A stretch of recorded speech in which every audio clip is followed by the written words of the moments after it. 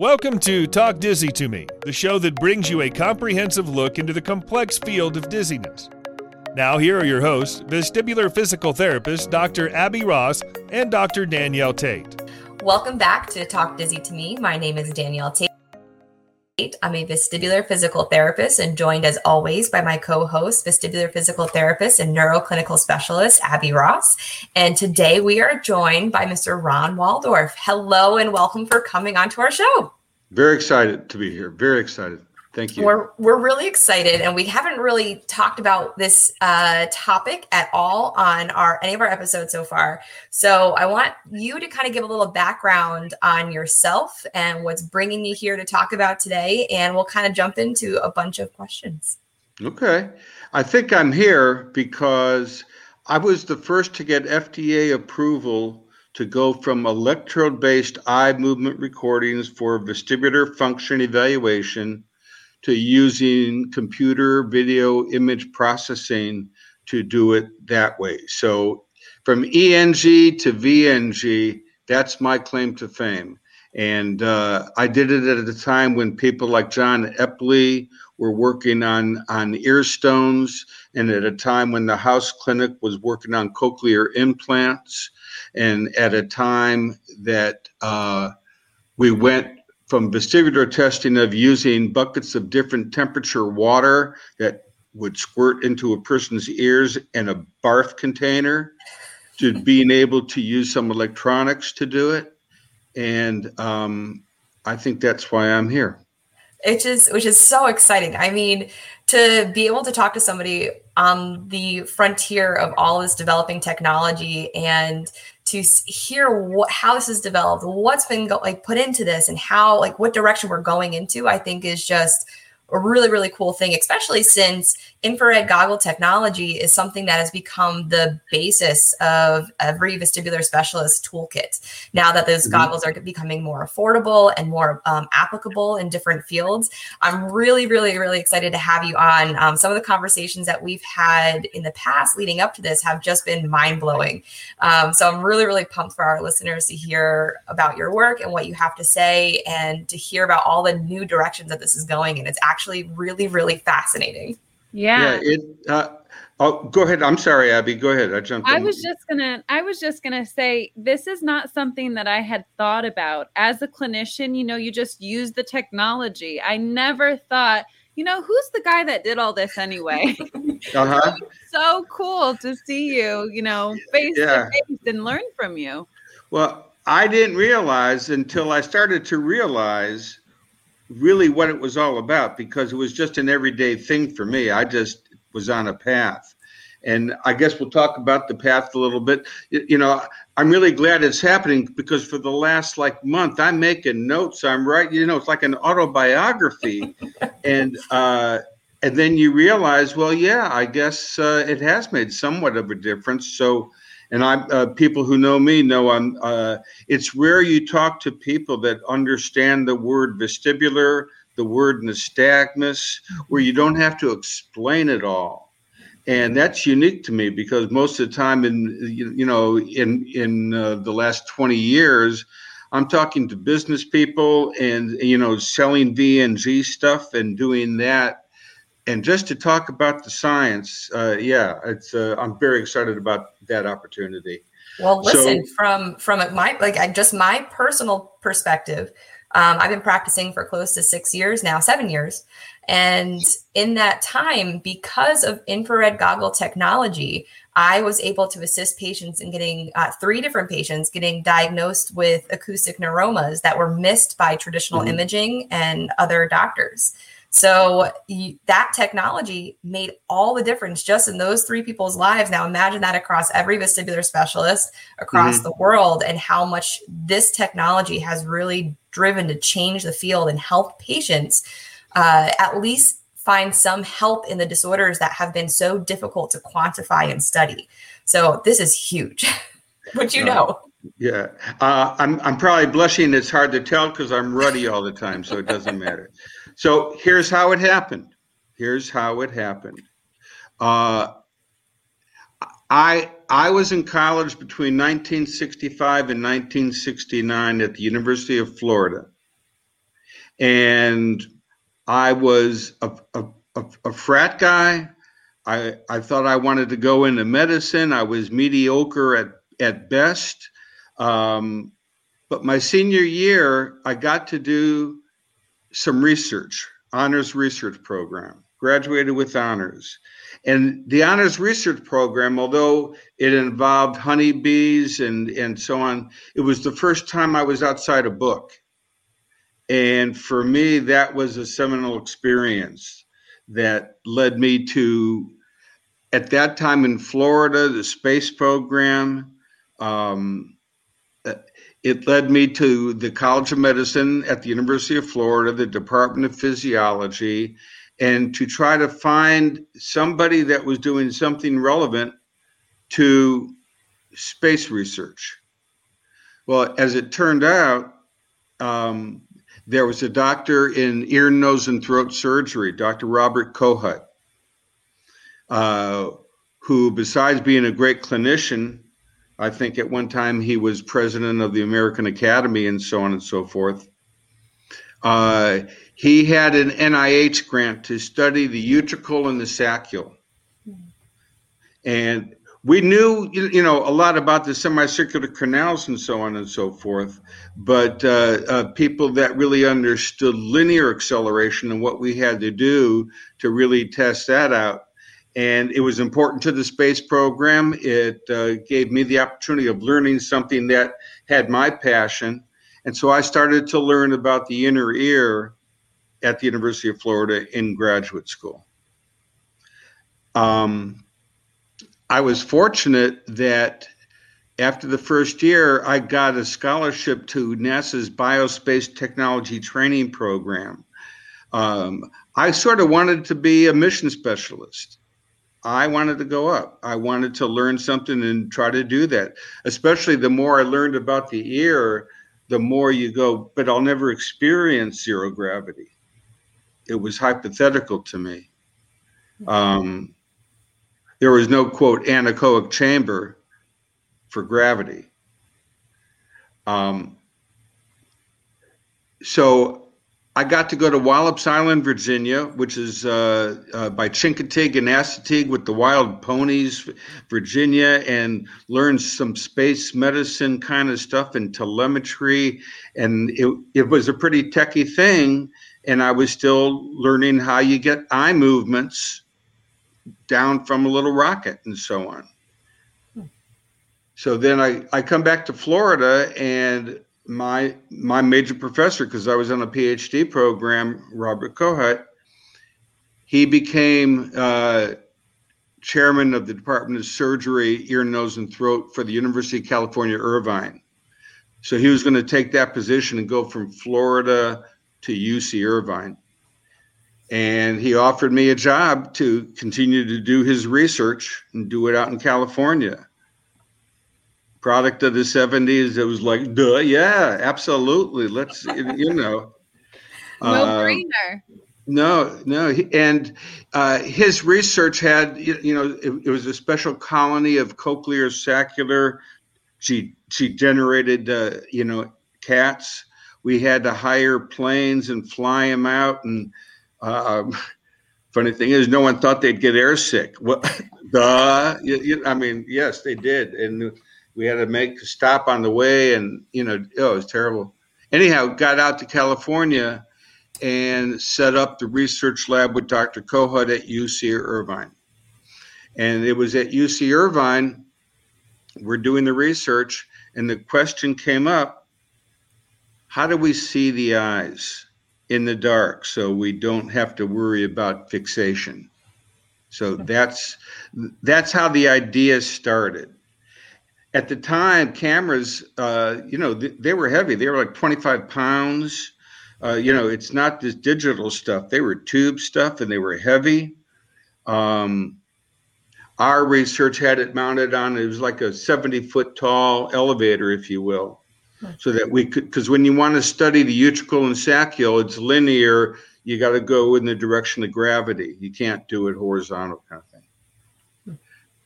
So the only thing that existed was infrared movie film at the time. So we knew how to hook it all up and everything, but it took you 2 days to develop the film. And with the vestibular system, you want to adjust things instantly or look instantly. So my quest became, okay, if it's not infrared movie film, what could it be? And infrared video was just starting to come out. They were just starting to understand it from, like I was on floors with sniper scopes and looking, military stuff, but the video gave the opportunity to say, this looks like this might work. And then, so that's how it started. So, we could take a break there and, I can keep going, that's how it started. Yeah. Go ahead, Abby. Okay, I'll go. I got just one comment. You mentioned you were mediocre. Well, just from the beginning of the story, I know that was a lie. You are well beyond mediocre, Ron. No. It's if you set the bar low, you always achieve it. I'm getting used to that as I get older. So thank you. Let's back up a little bit, because we had covered this when we were talking before we started recording, but previously for us, new clinicians in the last 10 years coming into the field, eye motion and eye movements was measured by using electrodes to look at the electrical activity of the muscles around the eye, correct? Almost. Okay, explain that a little bit more in depth. No, it's close. That's close. The reason we can record is because the eye is a dipole. The back of the eye compared to the front of the eye metabolically is about a half a millivolt. We can boost that signal through the muscles.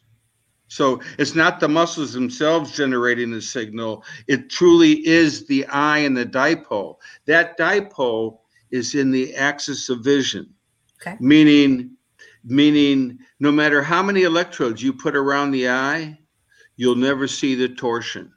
That's how we wanted to get at. You were right. That form was looking at eye movements, but only in certain planes, and it was not being able to record or track any sort of torsional nystagmus that we might see in our vestibular patients.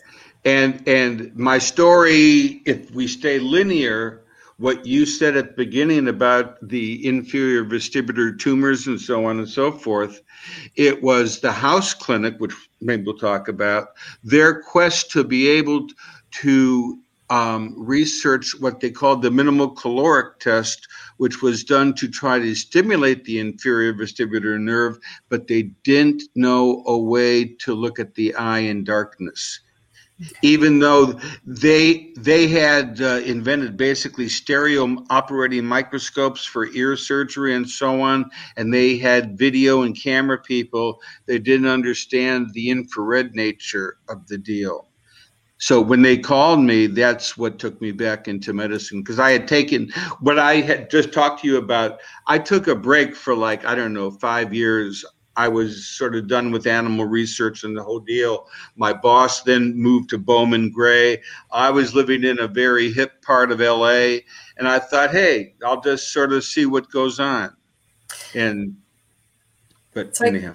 I guess another question I have regarding all of this is, how did we know that nystagmus increased when fixation was removed without the use of infrared? Could that be reflected in the initial testing? Okay. Yeah. What we did was, you come in for your regular standard positionals and calorics. Okay.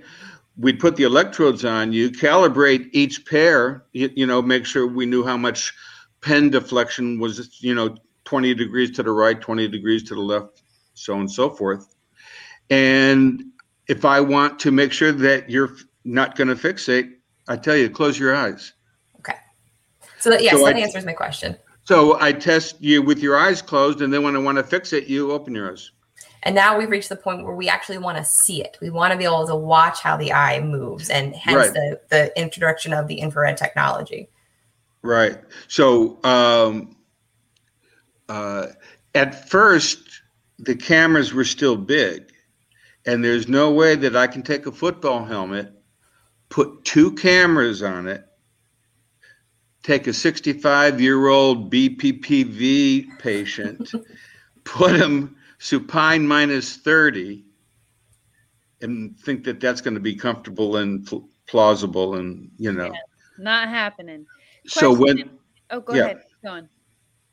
So to start, very early on, I was able to show, infrared and video. We can get there. Everything seems to be working. What wasn't working was the form factor.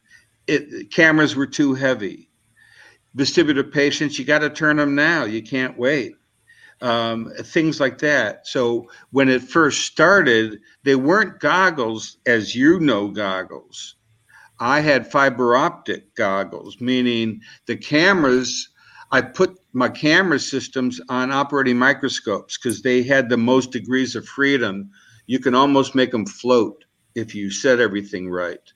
So I could move the heavy camera as I flipped the person to right ear down.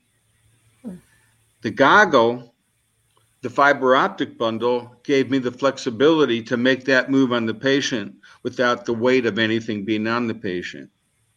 But I had to wait probably 15 years until people invented smaller cameras where I could take away the fiber optic bundle and put the camera on the goggle, which is where we wanted to go. Wow. Question.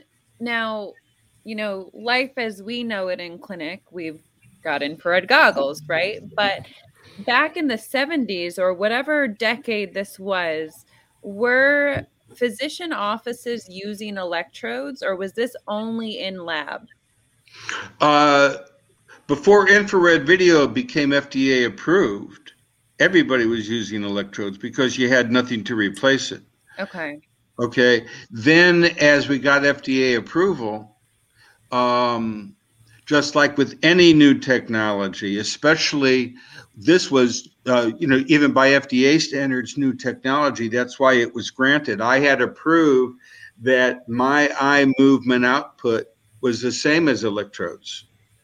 So they called it substantial equivalency. Okay, well, that, we knew we could prove that, and it was being receptive to the high-end places where I'm working. And so then you start trying to convince, early adopter doctors, and then eventually, hey, I can make more money by this CPT code than that, and it trickles down, Very cool. Mm-hmm. Yeah, continue us on the path then. So now we've got infrared video introduced. We've got smaller cameras introduced. How are you on the timeline here? How are we still getting to where we are now?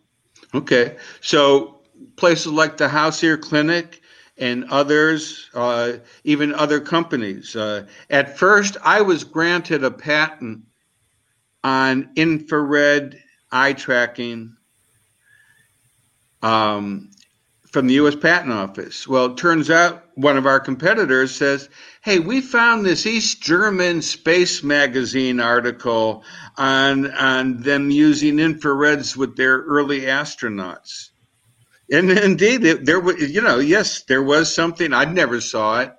Okay. So at first I thought, oh, bummer, what's going to happen? It just meant no one owned infrared video eye tracking.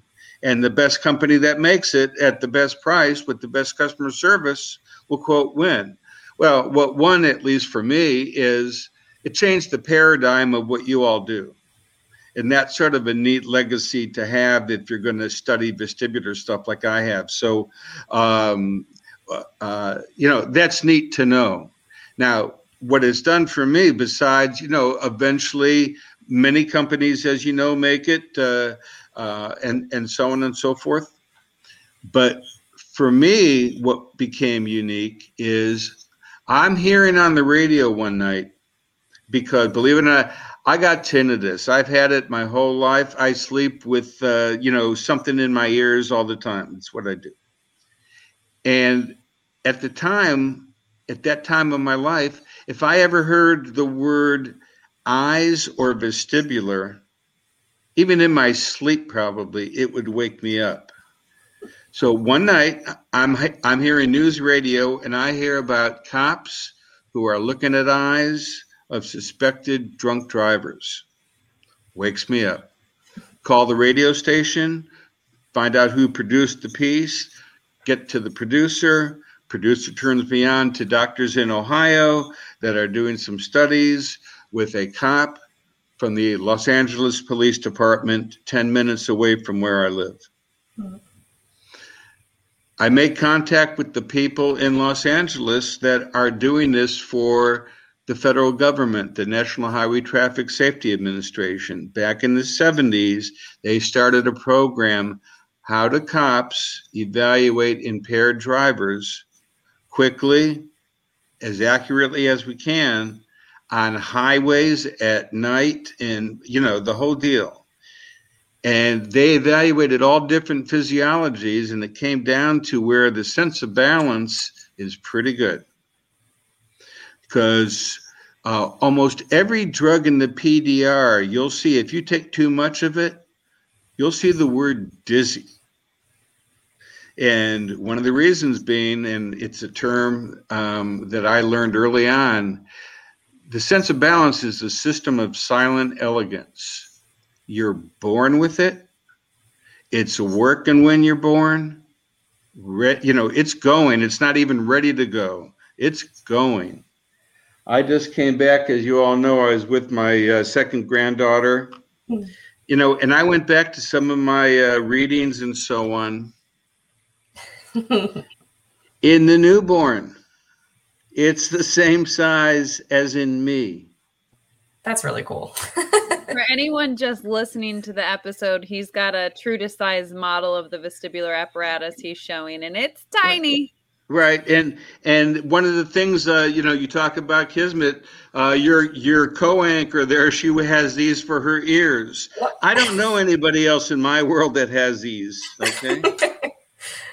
We've got necklaces, we've got earrings, we've got key. It's insane. But I think it's a powerful thing to show people the true size of the vestibular organ. It's small but mighty, Abby. Well, and then you tell them, and only half of that does balance. The other half is hearing. Right. It's amazing, isn't it? Yeah. And as you know, my love for not only the morphology of what this is, but the evolution of what this is. How'd those stones get in there? How'd they get encapsulated in fluid?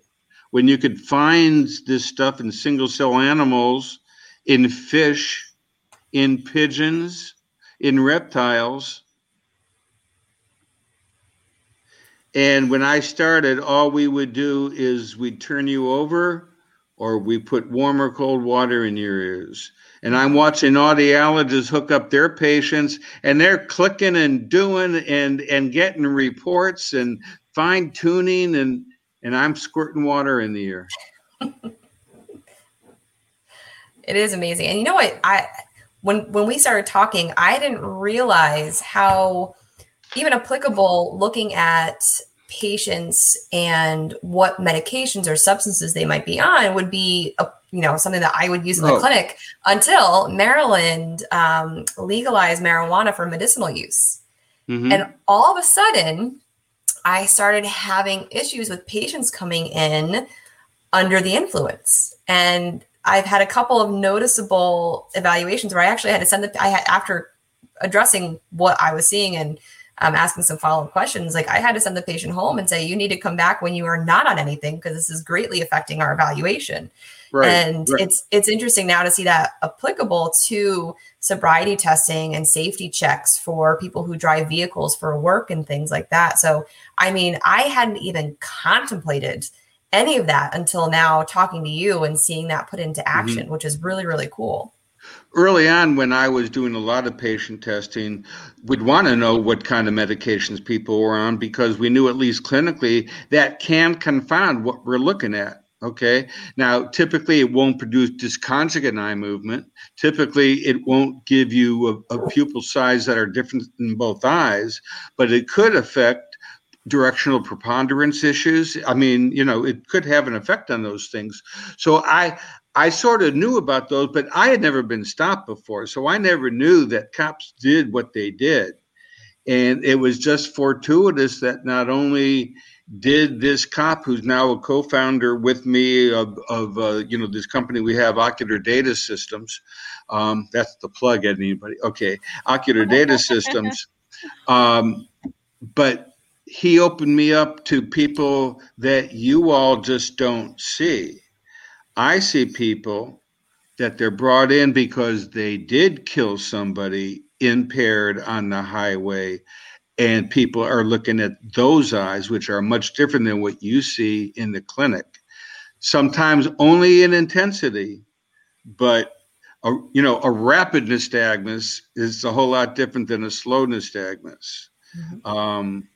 Now, what's interesting with law enforcement, and if I use the word cops, it's all in good. I mean, I love these guys, and when you really know what they do to keep our highways safe, when you see who's on the highways driving impaired, either intentionally or just because, you're impaired, and so is your judgment. It's you shouldn't be doing it. The eye stuff is the ground truth. And I guess what our company does is start with that, because we start with the video. We start with always knowing, here's what happened. Now, these cops, and they've been doing this since the 70s. It's case law. It's international. It's done every day. They're looking for things like nystagmus. They're looking for things that would indicate, no matter what's going on, this guy needs a doctor. Because, if you start seeing disconjugate in anything, whatever the guy's on, no matter what it is, jail is not the right place for him to go right now. Like smooth pursuits and gaze holding, all of that. Right. And the cops have a systematic way of doing it. And like I say, it's been around a long time. It's based on opinions. And one of the things that, as many numbers as our medical system spit out, so that ENT and neurologists can make decisions on oculomotor results and so on, the more technology or numbers that these law enforcement people would use, the more that it would be the equipment that would be challenged, not the opinion of the trained and certified person. So one of the reasons why they don't hook someone up to all this stuff to do it is because they got to do it down and dirty and quick and so on and so forth. And so we make stuff, and it's like 2/3 of the states have our equipment, and it adds a ground truth evidence. And no matter what, my feeling is, no matter what the laws are, whatever, just don't drive impaired. And I'm not even talking about just from illegal drugs. I'm talking tired people, or I'm talking people that take there's so many drugs that tell you don't drive. Right, that they're actually prescribed. Right. I mean, so I view everything as if you're a school bus driver, would I want you picking up my kids? From what I know, would I feel comfortable if someone said, hey, it's not illegal. I mean, you have a pain pill, you had your knee operated on and so on, but driving's a privilege. I don't think that what I see in your eyes and so on. And we have videos, if we have time and want to show some stuff of where picking up ocular motor changes as an indicator of brain impairment is what workplace wants right now. They don't want to know what you did 4 days ago. They just want to know that when you show up to work, that you're fit for duty. And it looks like, especially because marijuana being legal, but marijuana impairment cannot be detected from bodily fluids, saliva, blood, urine, hair. But it looks like they can. Yeah, because that's all they want to know. Not, it's not a lifestyle thing anymore for the workplace. Yeah. And so, for your audience, nystagmus has taken me from dizzy people to workplace safety. Which kind of brings us to what you're doing now. So the project that you're doing with the Ocular Data Systems is you've created this device that'll measure a patient's baseline. You have a test that it runs a patient through, like a set of goggles, right? Like kind of like similar to the Oculus Rift type of a thing. Yeah. Mm-hmm. So they put that on, and it puts them through a series of ocular motor tests, and it will gauge a baseline when they get hired. And then before they go out, theoretically, before they go out and they start their shift, they do their same 2-minute test where all the conditions are standardized. Like the light is the same, the test is the same, and you can compare what they were from baseline to what they were that day. So I think you actually have a really great clip that you can show us, right? Okay, right. So yeah, let's run that because I found it really interesting, really, really interesting.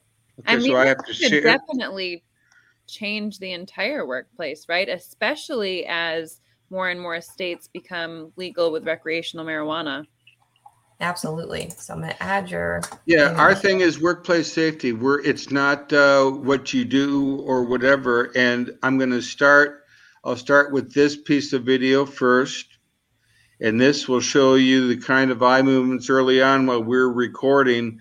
Alcohol or any other kind of CNS depressant, you do gaze testing, as you know, and you can generate gaze nystagmus. Now, what we know is the more drunk you are, the closer to your nose it occurs and so on and so forth, but just the presence is enough for me. With marijuana, the same light, and this is in total darkness, obviously, the light doesn't change, but the pupil escapes, or what they call rebound dilation. Wow. Narcotics is simple. You're in the total darkness. You should have a dilated pupil. You would not want this person picking up your kids, especially at dusk going through a tunnel. He's blinded.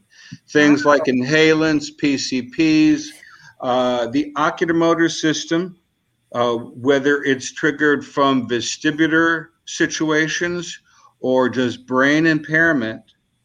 This is non-invasive. I'm not taking urine, blood, saliva, or anything.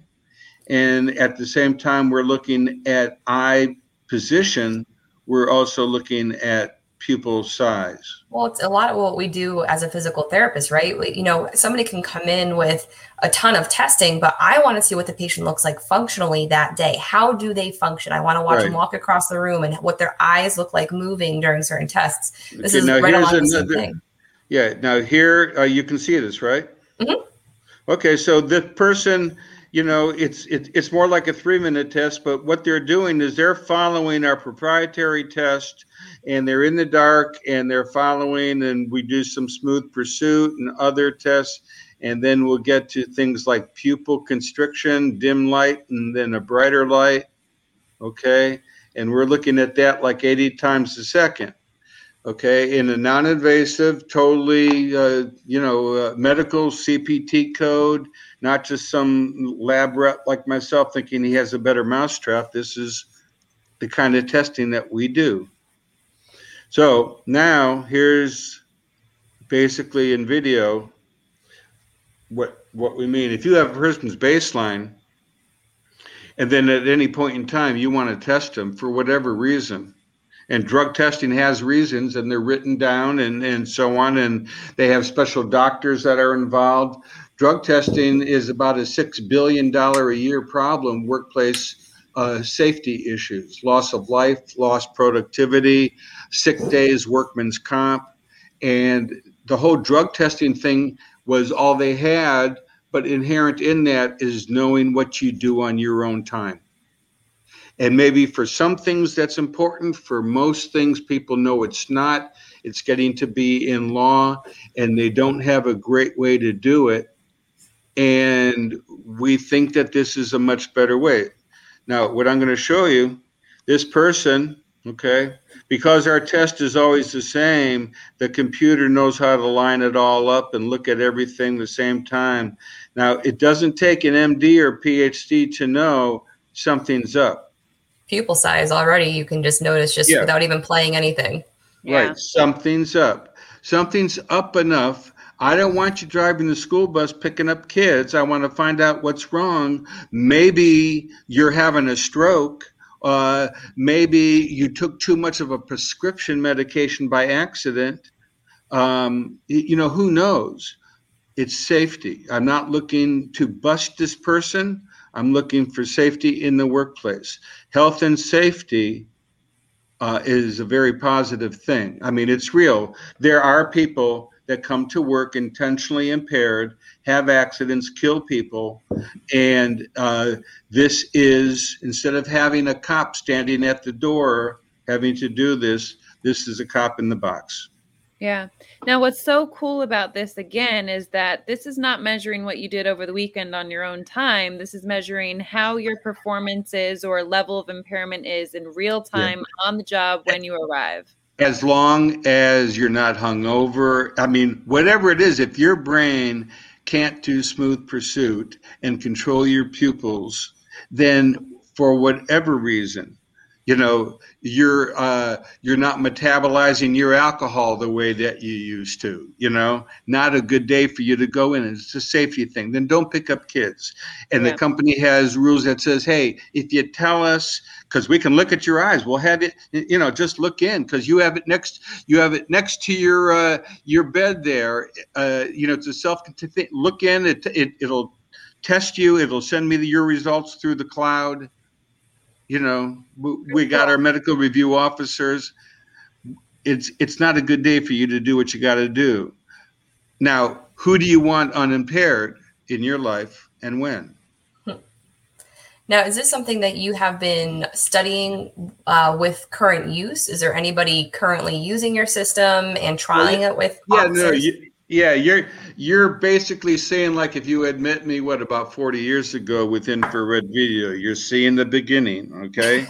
but the beginning just means, you know, for some it's the beginning. You know, we've just completed a 3-year study at the University of Colorado on impaired drivers using most advanced driving simulators and eyes and so on and so forth. So it's not the beginning, but it's the beginning of the workplace to realize it looks like there is a solution to the issue of impairment.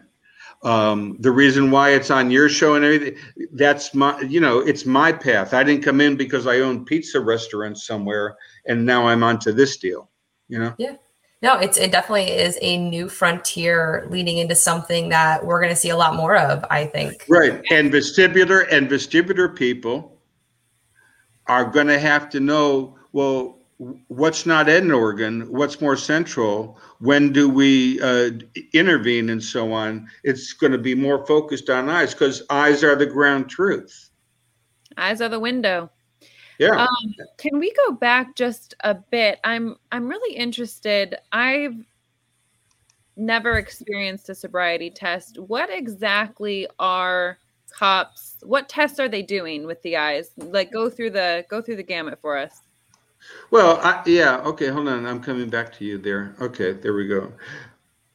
The DRE program. Okay, let's just start there because some of our stuff is more proprietary. You've all seen this. Yeah. You've seen it on cop shows. Okay? He's doing Smooth Pursuit for anyone that's asked or not watching. Oh, yeah, right. Okay, Smooth Pursuit. Okay. They're doing gaze nystagmus, angle of onset. They're taking their flashlights and shining it in your eyes. On the road, cars are going by with their lights on. You got optokinetic. You got a big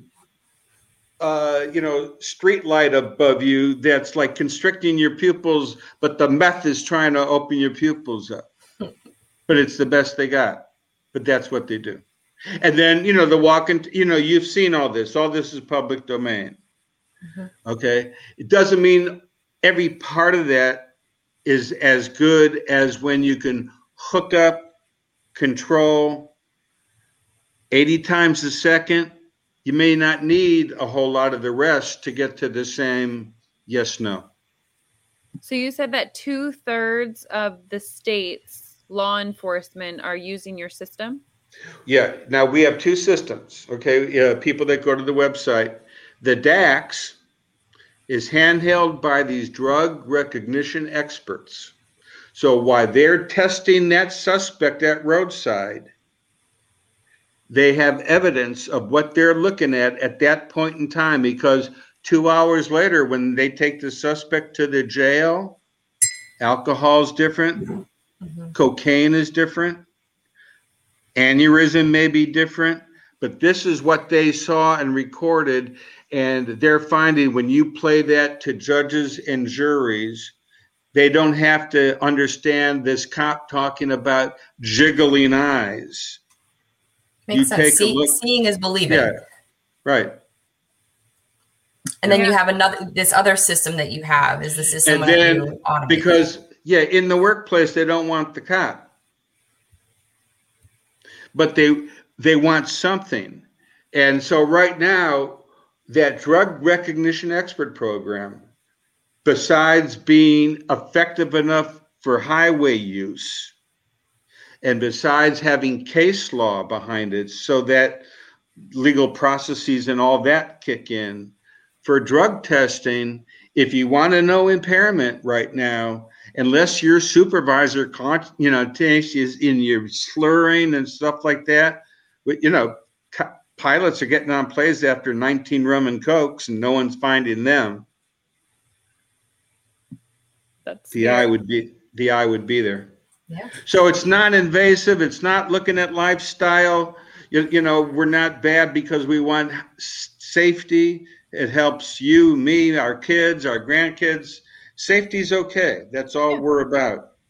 Now, are you also extrapolating your company to healthcare providers, or are you just focused on workplace and the only thing, personally, I'm still a vestibular physiologist, and it's nothing proprietary, but there, the one application. Well, there's two, and whoever wants to play with it, I think it's useful.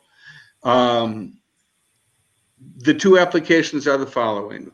One is, I want to know what the nystagmus is when you're having your attack at home on your right side in bed. Now, I had an SBIR grant, and I built the thing, and one of the great Silicon Valley people, had come. The House Ear Clinic at the time, I should give more credit. Without the House Ear Clinic and their support and everything, all the infrared stuff probably wouldn't have happened, because they were the ones that sort of started me out, because they tried to build their own system and they couldn't do it. They found my paper and so on. Why did I bring that up? I brought that up. You were talking about two applications. Oh, yeah, two applications. Okay. So I had an SBIR grant, and I made a portable VNG system so that there was videotape, a battery, a goggle. You took it home. It was cute. Okay. You take it home. You get dizzy, you open it up, you turn it on, you put it up, and it had a microphone, and you tell me I'm in my right ear down. I feel like I'm lightheaded.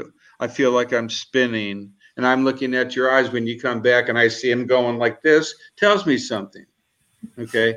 I never really had time to perfect that, but I would think that with telemedicine and stuff, that someone could add that dimension, which I think is an important dimension, especially when someone calls you up and says, "I'm dizzy, doc." Well, you could take a look right then and there. Yeah, that's really cool, and definitely the second one. When I was reading about newborns and everything the last couple of weeks, you all do a lot of clicking and everything on newborns and test their hearing early on. And then for vestibular, there's some reflexes, the Babinski and the whole deal.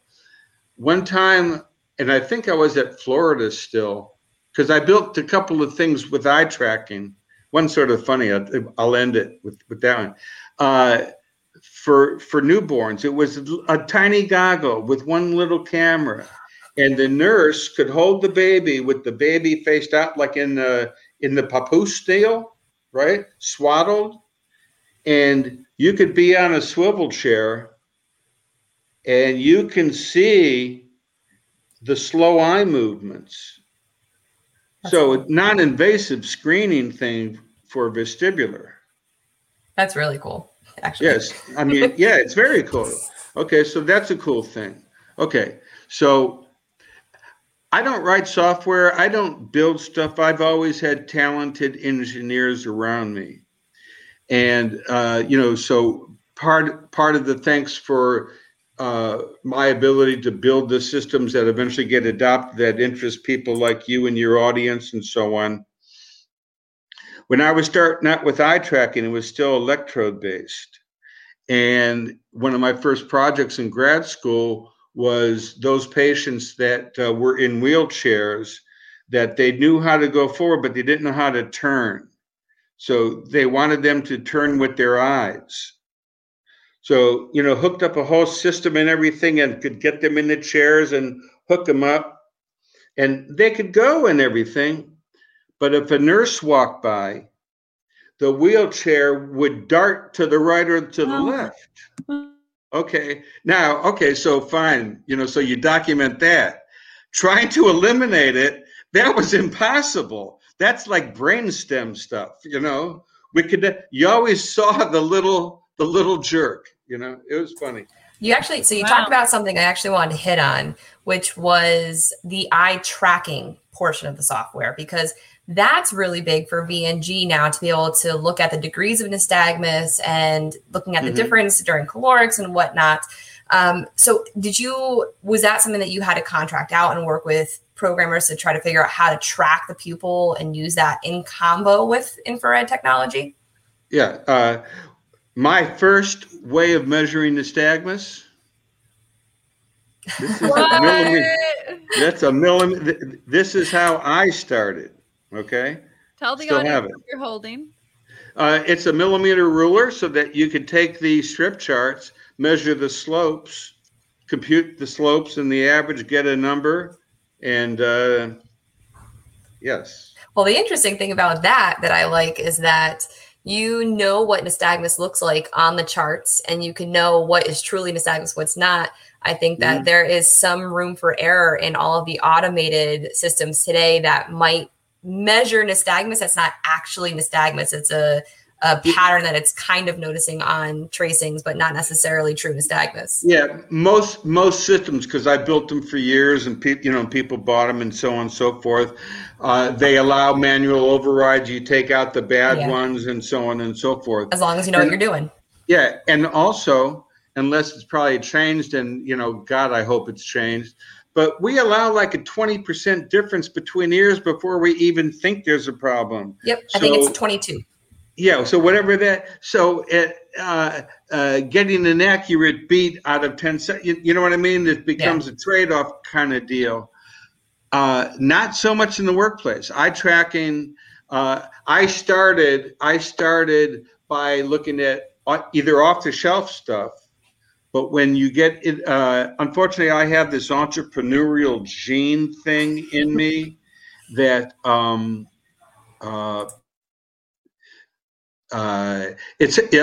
don't get rid of it, number one. I mean, it's always there kind of thing.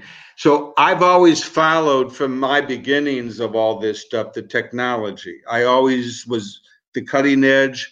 The ideas were sound enough, and my ability to present to lay people is good enough that people understood, and I always work with the best along the way, which is good when you have to make these decisions.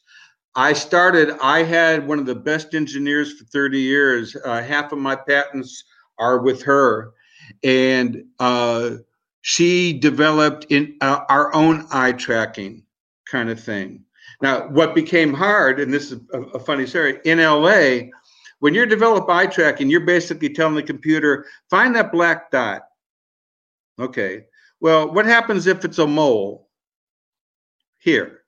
Okay. So find the black dot, and if I got a black mole, I'll take a little white out before I put them under the goggle, and I'll cover that black mole. Okay. Then they started in our Latino area, where the house clinic was, big, thick underliner thing going on. And when you have the underliner and the overliner over here at the corner, looks like another pupil to the computer. So, true story. So I was looking around for image processing people that could tell us, because they were they started to tattoo it there. Well, you can't put white out, so now I got a medical system, but I got tattooed eyeliner kind of stuff. So I know I need some very heavy help.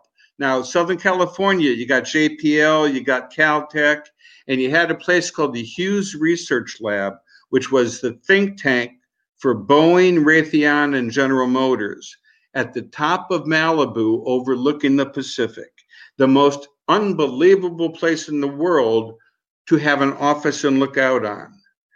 Well, I knew I didn't have a lot of money, so I figured I'd call and see if I could get like their VP of business. I called, I told the person, hey, I'm doing stuff at the House Clinic, which is this great place in LA and everything, and I have a problem. And she goes, well, I'm just a temp here. Would you like to talk to the director? And I said, yeah, I would. And so she put me through to the director, and very quickly I used the word House Clinic. He knew the value of that. And he said, let me have you meet some people. Long and short, Hughes Research Lab knew how to look at rivers on Pluto. Wow. I just wanted them to tell me, how do you do it 2 inches away? and so I worked with the best just by happenstance and luck and so on. That's amazing. So what has it been like to see this technology take off? Because now, I mean, we're super excited that this is becoming more affordable and that we have some options, whether it's micromedical, intraacoustics, vestibular first, Vestacam, there's a bunch of stuff coming out. What has it been like to see that develop? And have you been in contact with those companies? I know Vestibular First because they're the ones that hooked us up and got us introduced, which I'm very, very grateful for. But, have you been keeping an eye on all of that? Yeah, I watch the field. I got a lot of colleagues that, I read anything vestibular I see. And when, as you get older, you're getting a lot of stuff. What's fulfilling to me, because I was right about infrared video, the time, the energy it took, if my wife was going to really be honest and be on here, many nights with her head in sewer pipe that I'm trying to light up with the thing that warms French fries at McDonald's, it's gratifying. What's gratifying now, saving lives, vestibular stuff. It's I love the science of the ear. I love all that stuff. And now my quest is, I can really leave a legacy by contributing to, workplace safety. Very excited about that.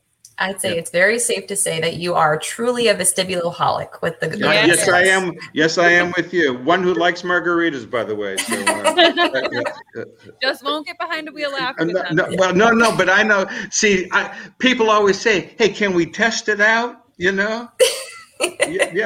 One time I had people coming back because you're always hustling for money and people before the attorneys told me, never test a person unless you're going to test a person. And I had some guy come up and it was a promotional thing for stock market stuff and so on. And he looked in, and although the buzzers weren't turned on, they're buzzing. I'm seeing. Now, if he leaves. Wow. If he leaves and has an accident, I got a problem. So but people always want to test it out. They wanted me to test racehorses. Wow. Could steroids be detected in the eye or amphetamines? Applications among lots of different levels. Yeah. All industries. Yeah. Very cool. Ron, go ahead, Abby. Where can we find you online? What is your website for your company? Okay, www.oculardatasystems.com. Any questions of Ocular that one might have, just info@oculardatasystems.com. Someone has something they want to ask me personally, Ron Waldorf at AOL. There you have it. And let me tell you, Ron is full of knowledge like all our guests, but he will just go on and teach you with email. It's awesome. We thank you so much for not only coming on the show, but also corresponding us the way you have, and hope that it continues. Very good. It's my pleasure, really. And good luck with your show and your podcast. And I'm going to show, I did this partly to show my grandkids what Poppy's really about. And so, I want a copy, and we'll let our people know as well. It's great that you all do this. Absolutely. And I definitely see another future guest spot in the future on some new episodes. So we'll be hearing from you again. Thank you. Thank you all. Thank you. If you're interested in finding us on social media or the web, you can visit www.vestibular.today for more resources, including testing, treatment, and educational videos, blogs, continuing education classes, and resources including clinic equipment recommendations, suggested tests, and BPPV treatment charts. Search Vestibular Today and Balancing Act Rehab on all social media platforms, including Facebook, Instagram, Twitter, and YouTube. Also, be sure to check out Balancing Act Rehab at www.balancingactrehab.com, especially if you think you would benefit from vestibular therapy. We are your girls. The information on this podcast is not intended to replace the care provided by your qualified health professional or to be a substitute for professional medical advice, diagnosis, or treatment. Always seek the advice of your physician or other qualified health provider with any questions you may have regarding a medical condition. Never disregard professional medical advice or delay in seeking it because of something you have heard on Talk Dizzy to Me. Please contact us at Balancing Act Rehab if you think you could benefit from vestibular therapy.